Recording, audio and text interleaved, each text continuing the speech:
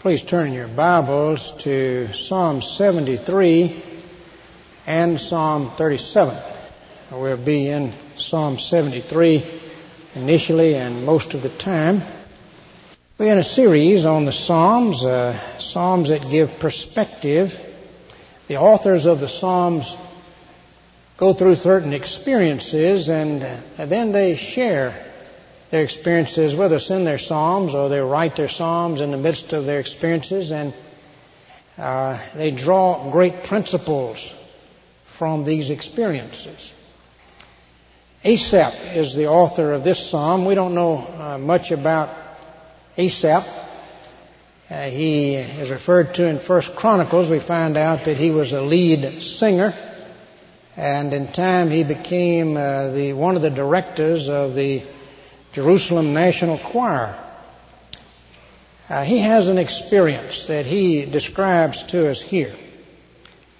And the opening verse tells us of a conviction that he's arrived at as a result of the experience. Verse 1 of Psalm 73, "Surely God is good to Israel, to those who are pure in heart." Here's his conviction.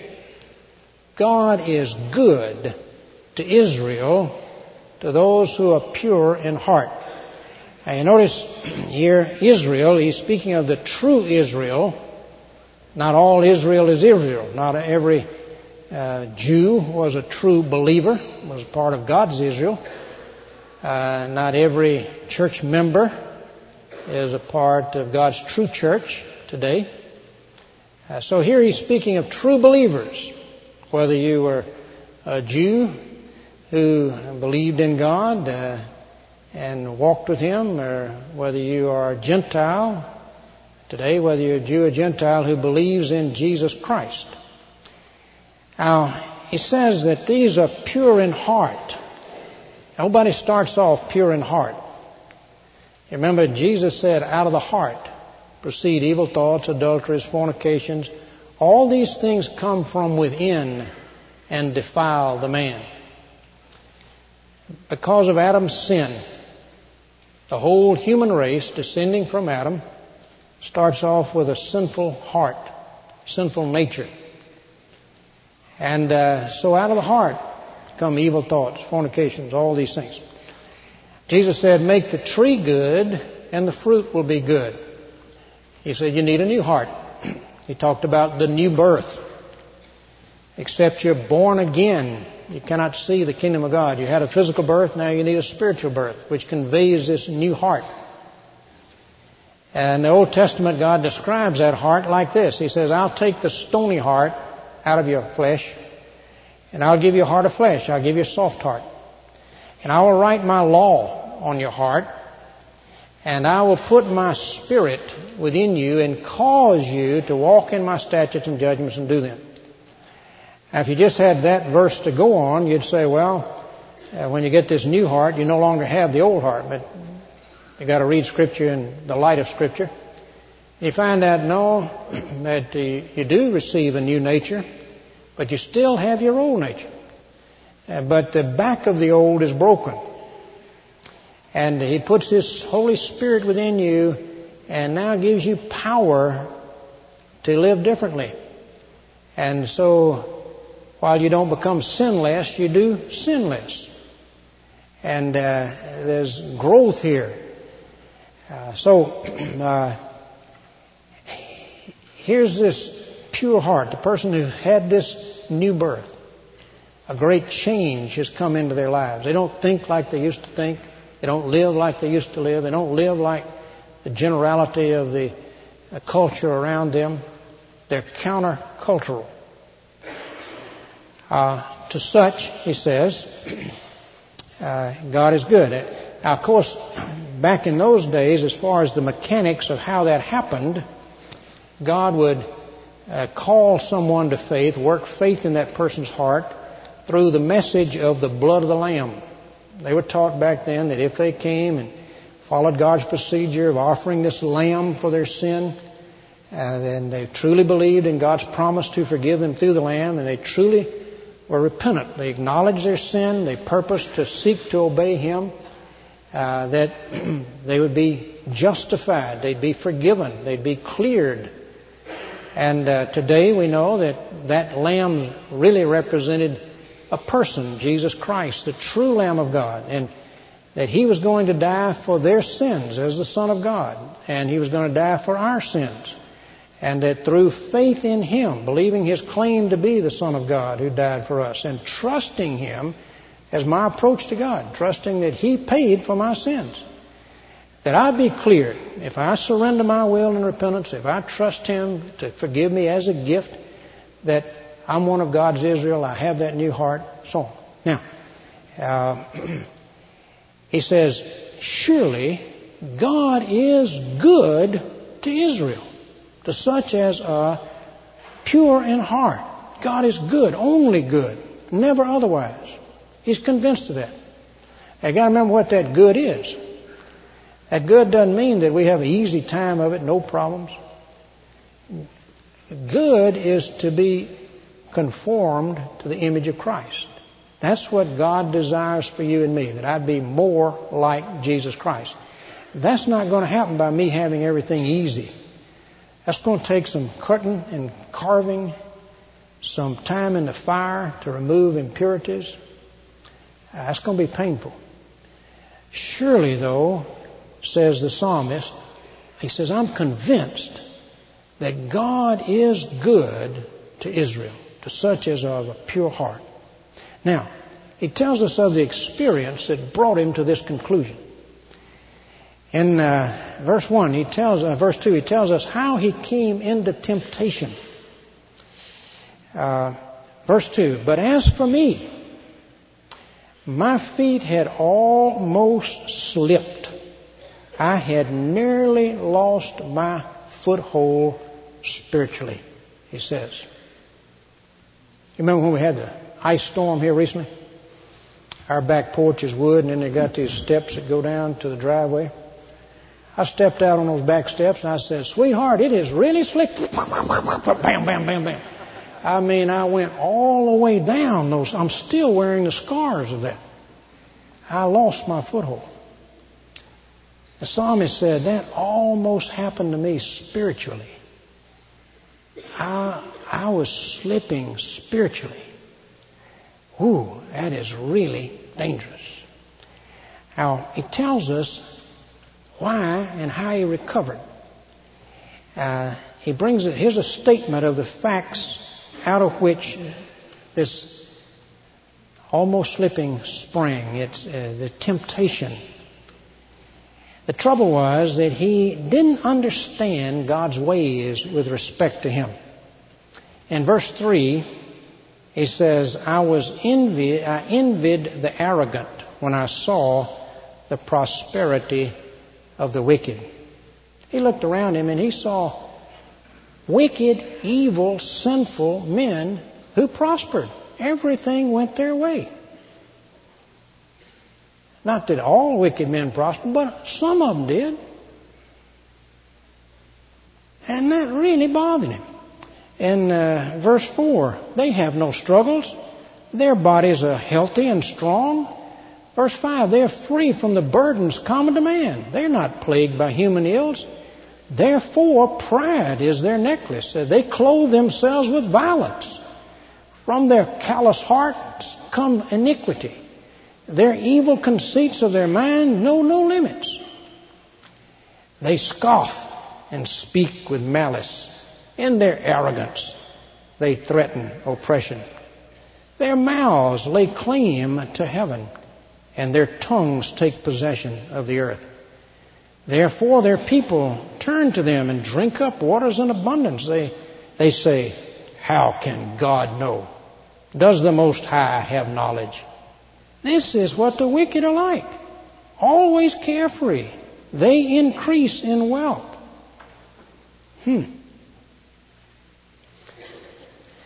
Now, Charles Spurgeon in a sermon, or in his Treasure of David, his commentary on Psalms, says, these men should have been hung in chains instead of they have a gold necklace hanging around their neck. They prosper. And the striking contrast with Asaph himself, with the psalmist in verse 14. All day long I have been plagued. I've been punished every morning. He says, they do wickedly and everything prospers them. I do right. I try to obey you, God, and everything goes wrong. He wrestled with, why do good things happen to evil men and bad things happen to good men? Now, the effect this produced on his mind in verse 13. He said, surely in vain have I kept my heart pure. In vain have I washed my hands in innocence. He thought he could figure out God's ways, and when he couldn't, it opened the door to temptation. And he began to question the value of walking with God, the value of holiness. What's the point of walking with God if it's going to be like this, he said. Madame Guyon, who was persecuted for her faith, she spent a lot of time in prison. And in her writing, she said, when you first become a Christian, your problem is with your neighbor. And after you've been a Christian a little while, your problem is with yourself. And then as you go along, your problem was with God. She says, in the end, it's God. The more we comprehend God, the more incomprehensible His ways become. Well, that's what he's wrestling with here. Now we see how he got into this slippery slope. How did he get out of it? He tells us. First step, verse 15. He considered the consequences of what he was thinking and about to say. Verse 15. If I had said, I will speak thus, I would have betrayed your children. He considered the consequences if he verbalized this. He couldn't spare, he couldn't stand the thought of making other people stumble spiritually. He said, if I went around saying this out loud the way I'm thinking, I'd be a stumbling block. I would hurt people spiritually. I don't want to do that. Now, that suppressed him saying it. It made him hold his tongue, which is good. That didn't cure his feeling, but it gave him time to think and to seek God's answer. To use the means God had provided to seek answers. When you're perplexed, when you're wrestling with something spiritually, here you are sliding. Man, see if you can't get a foothold somewhere. Get a rung of the ladder. Maybe everything's gone wrong for you. I mean, painful things that come into your life. Are you convinced of anything? You say, I don't even know if there's a God. If there's a God, why is this happening? All right? Look around you. Are you convinced that the human eye didn't happen by accident? Can you believe that? Are you convinced that all the design around you's got to have a designer? That's a good, all right, get a hold of that. Now we can start climbing back up. Are you convinced maybe that Jesus Christ rose from the dead? There's just too much evidence. I know He rose from the dead. All right, great. Start there.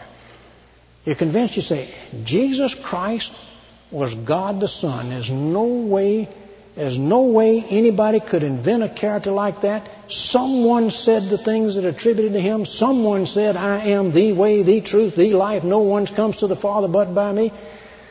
I know nobody could just make up a character like that. I'm convinced Jesus Christ lived. I'm convinced He was who He claimed to be.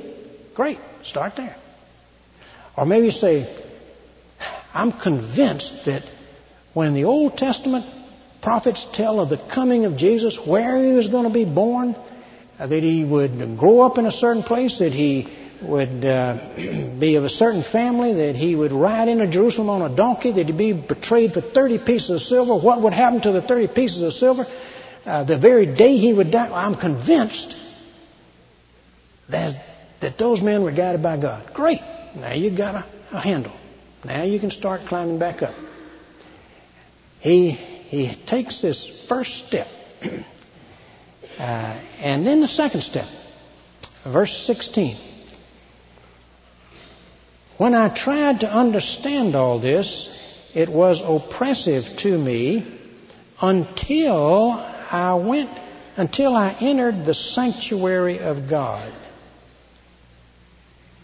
Then I understood their final destiny. He sought God's presence. He used the means that God had provided. Until I went into the sanctuary. What do you do today? You go to church. You get into the Word of God. You fellowship with Christians. You study this matter together. You pray. The means God has provided when we're struggling with something. He used the means. And as he did so, he found understanding. Then I understood their final destiny. The Bible is a lamp to our feet, a light to our path. God blew the mist away. He underwent a reorientation in his thinking. Verse 18. Surely, God, you placed them on slippery ground. You cast them down to ruin. How suddenly they are destroyed, completely swept away by terrors. He got the perspective of eternity. He hadn't been looking at all the facts. He said, good night. I was leaving something out. I was leaving the life to come out of this thing. I was restricting myself to this life, a short period of time. No wonder I was confused. Now, hold your place here and look at Psalm 37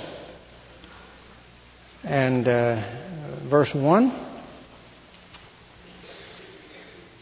where David said this about the same thing that Asaph was wrestling with.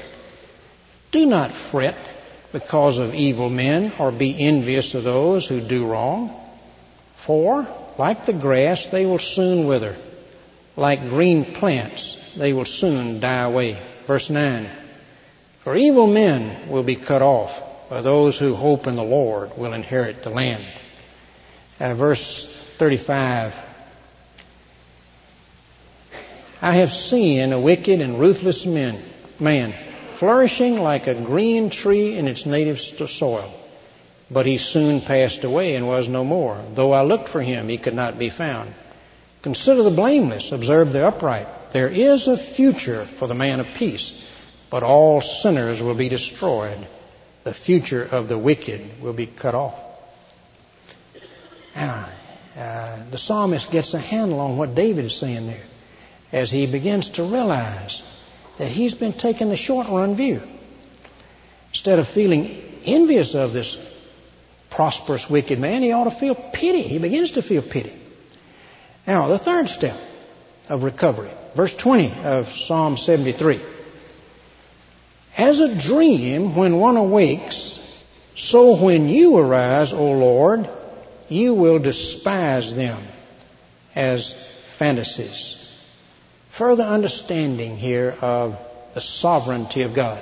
God permits evil men to prosper and reign and tread over others now, for a while. Why? Well, for one reason is to show what's in man's heart. Look around you in this world. Look around you in America. Everything you see confirms what the Bible said about man. God said, you want to know what man's like? I'm going to just show you. I'll show you what's in man's heart. I'll just let it erupt.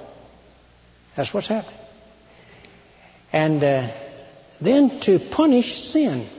Romans 1 says that when men suppress the truth and hold down the truth in unrighteousness, God just lays the reins on their neck and let them go on in sin. He punishes men's sin by letting them go on in sin. It says He gives them over to those sins, so that men burn in their lust with other men and women with other women. That's what's happening in America. God has just said, all right, I'll let you go on in it. I won't restrain it. And God uses that kind of a culture and the hatred of Christianity that make true Christianity, that makes up that culture, as a way of disciplining His own. Tribulation works patience or endurance, and endurance works character, says Romans 5. So Christians being in the midst of that and undergoing the hatred of the world, God will use that to shape them up, to mold them, to conform them to the image of Christ. So God permits it for now, but He will awake. As a dream when one awakes, so when you arise, O Lord, you will despise them as fantasies. God will deal with it. In Genesis 15:15, God told Abraham, I'm going to give you the land of Canaan to you and your descendants for an everlasting possession. But your descendants are going to be out of the land for 400 years. And then I'm going to raise up a leader and bring them back in. That was Moses. The reason I'm not giving it to them right now, he says, is the cup of the Amorites is not full yet. The cup of iniquity of the Amorites. A people or an individual, they've got a cup of iniquity, and God lets that cup fill up. It took 400 years for the Amorites. But when it fills up, then God deals with them. He will awake. God gives men time to go on in sin, but then He arises. It's an old story, I've told it many times, about the country church that's located out near a farm. And this farmer, whose farm was across there, he didn't believe in God and ridiculed Christians. And so when all the people going to church in the area, while he was over there plowing with his tractor, had a bumper crop one year and got top dollar and went to the preacher. He said, Preacher, did you hear about my crop? Yeah, I heard you had a good crop. Got top dollar. Preacher, how do you explain that? I don't go to church. And all these folks who went to church, they didn't have a bumper crop like I did. I had this bumper crop. Now, if there's a God who blesses His people and all that, how do you explain that?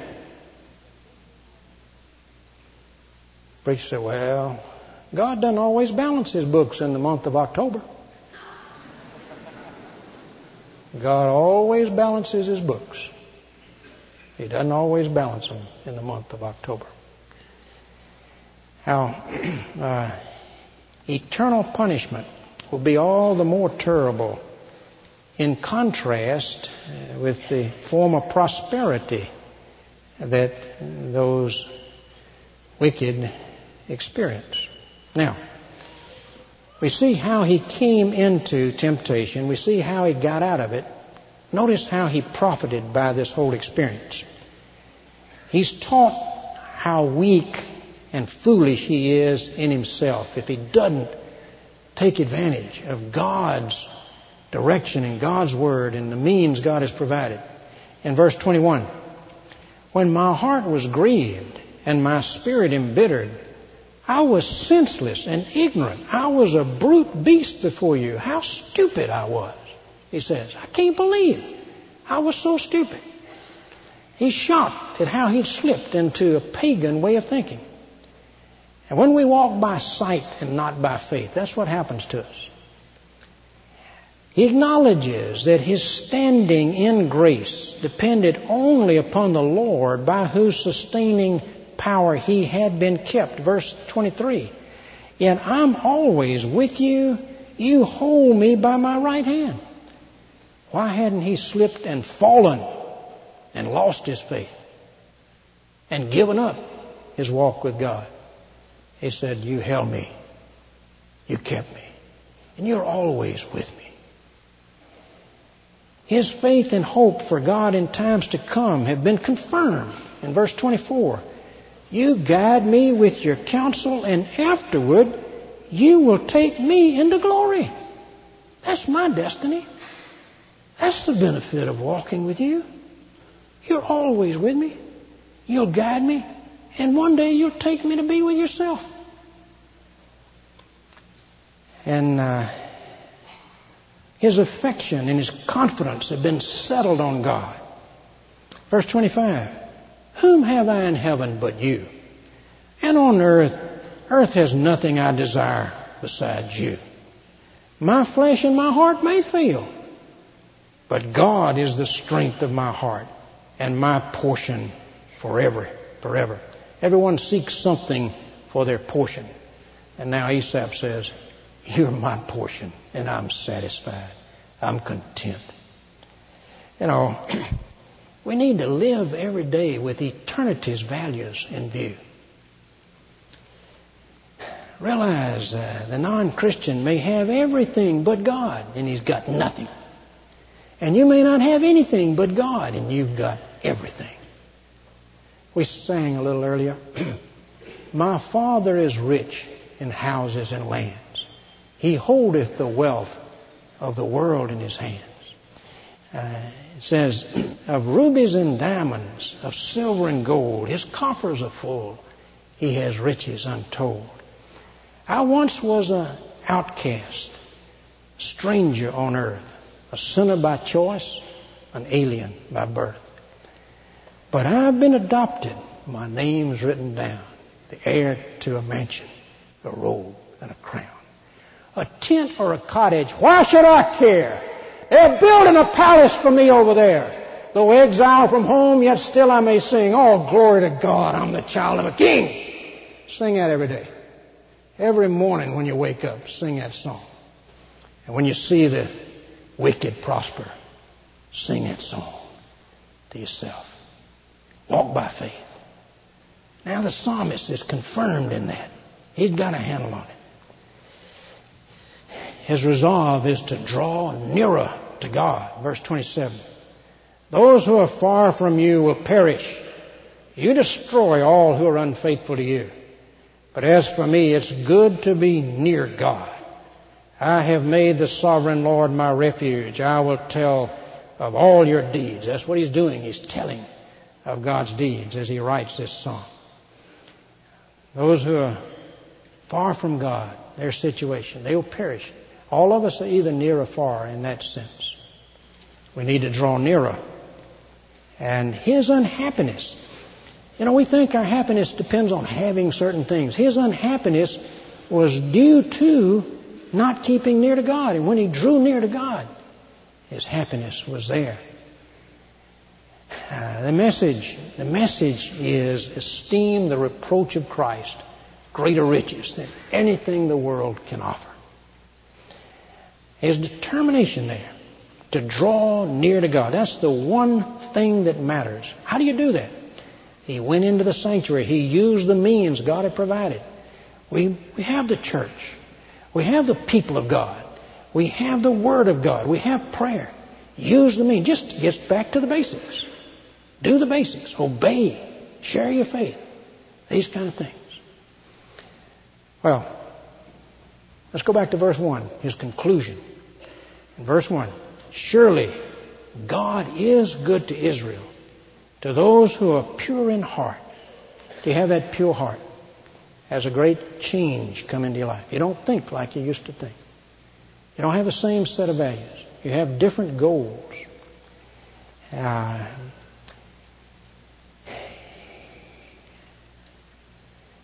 The conviction, God is good to such as a pure heart. Only good. He's causing all things, even the painful things, to work together for my good. You have that conviction. And can you say with that psalmist, whom have I in heaven but you? And on earth I desire nothing but you. Is your heart fixed on him? Is he your portion? A commitment to draw near and live near to God. Maybe you're slipping. Where are you? Maybe you're slipping. It may not be the same thing that caused him to slip. You're slipping over something else, but you're slipping. That's dangerous. Where can you get a foothold? What can you grab to? Start climbing back. Use those means. Augustine, commenting on this, said, When did his foot start slipping except when his heart wasn't right? Let's have prayer. As our hearts are bowed, where are you? Have you got that cleansed heart? Have you ever really surrendered your will to Jesus Christ and put your trust in Him to cleanse and change you? Do you have that conviction that all things work together for good, that He is good to Israel? Do you have that commitment to draw near to Him? Is it something that's hindering you from being near Him that you need to deal with? It's a slippery banana peel. What would He have you to do? Tell Him you understand and you will do it. If you've never made that initial commitment where you've got the pure heart, but you want that new nature, you want Him living within you by His Spirit, you're willing to have a master, pray in your heart right now. Lord Jesus, I want You as my portion. Come, give me that pure heart. Cleanse me. I surrender to You as my master, and I trust You as my Savior. Amen.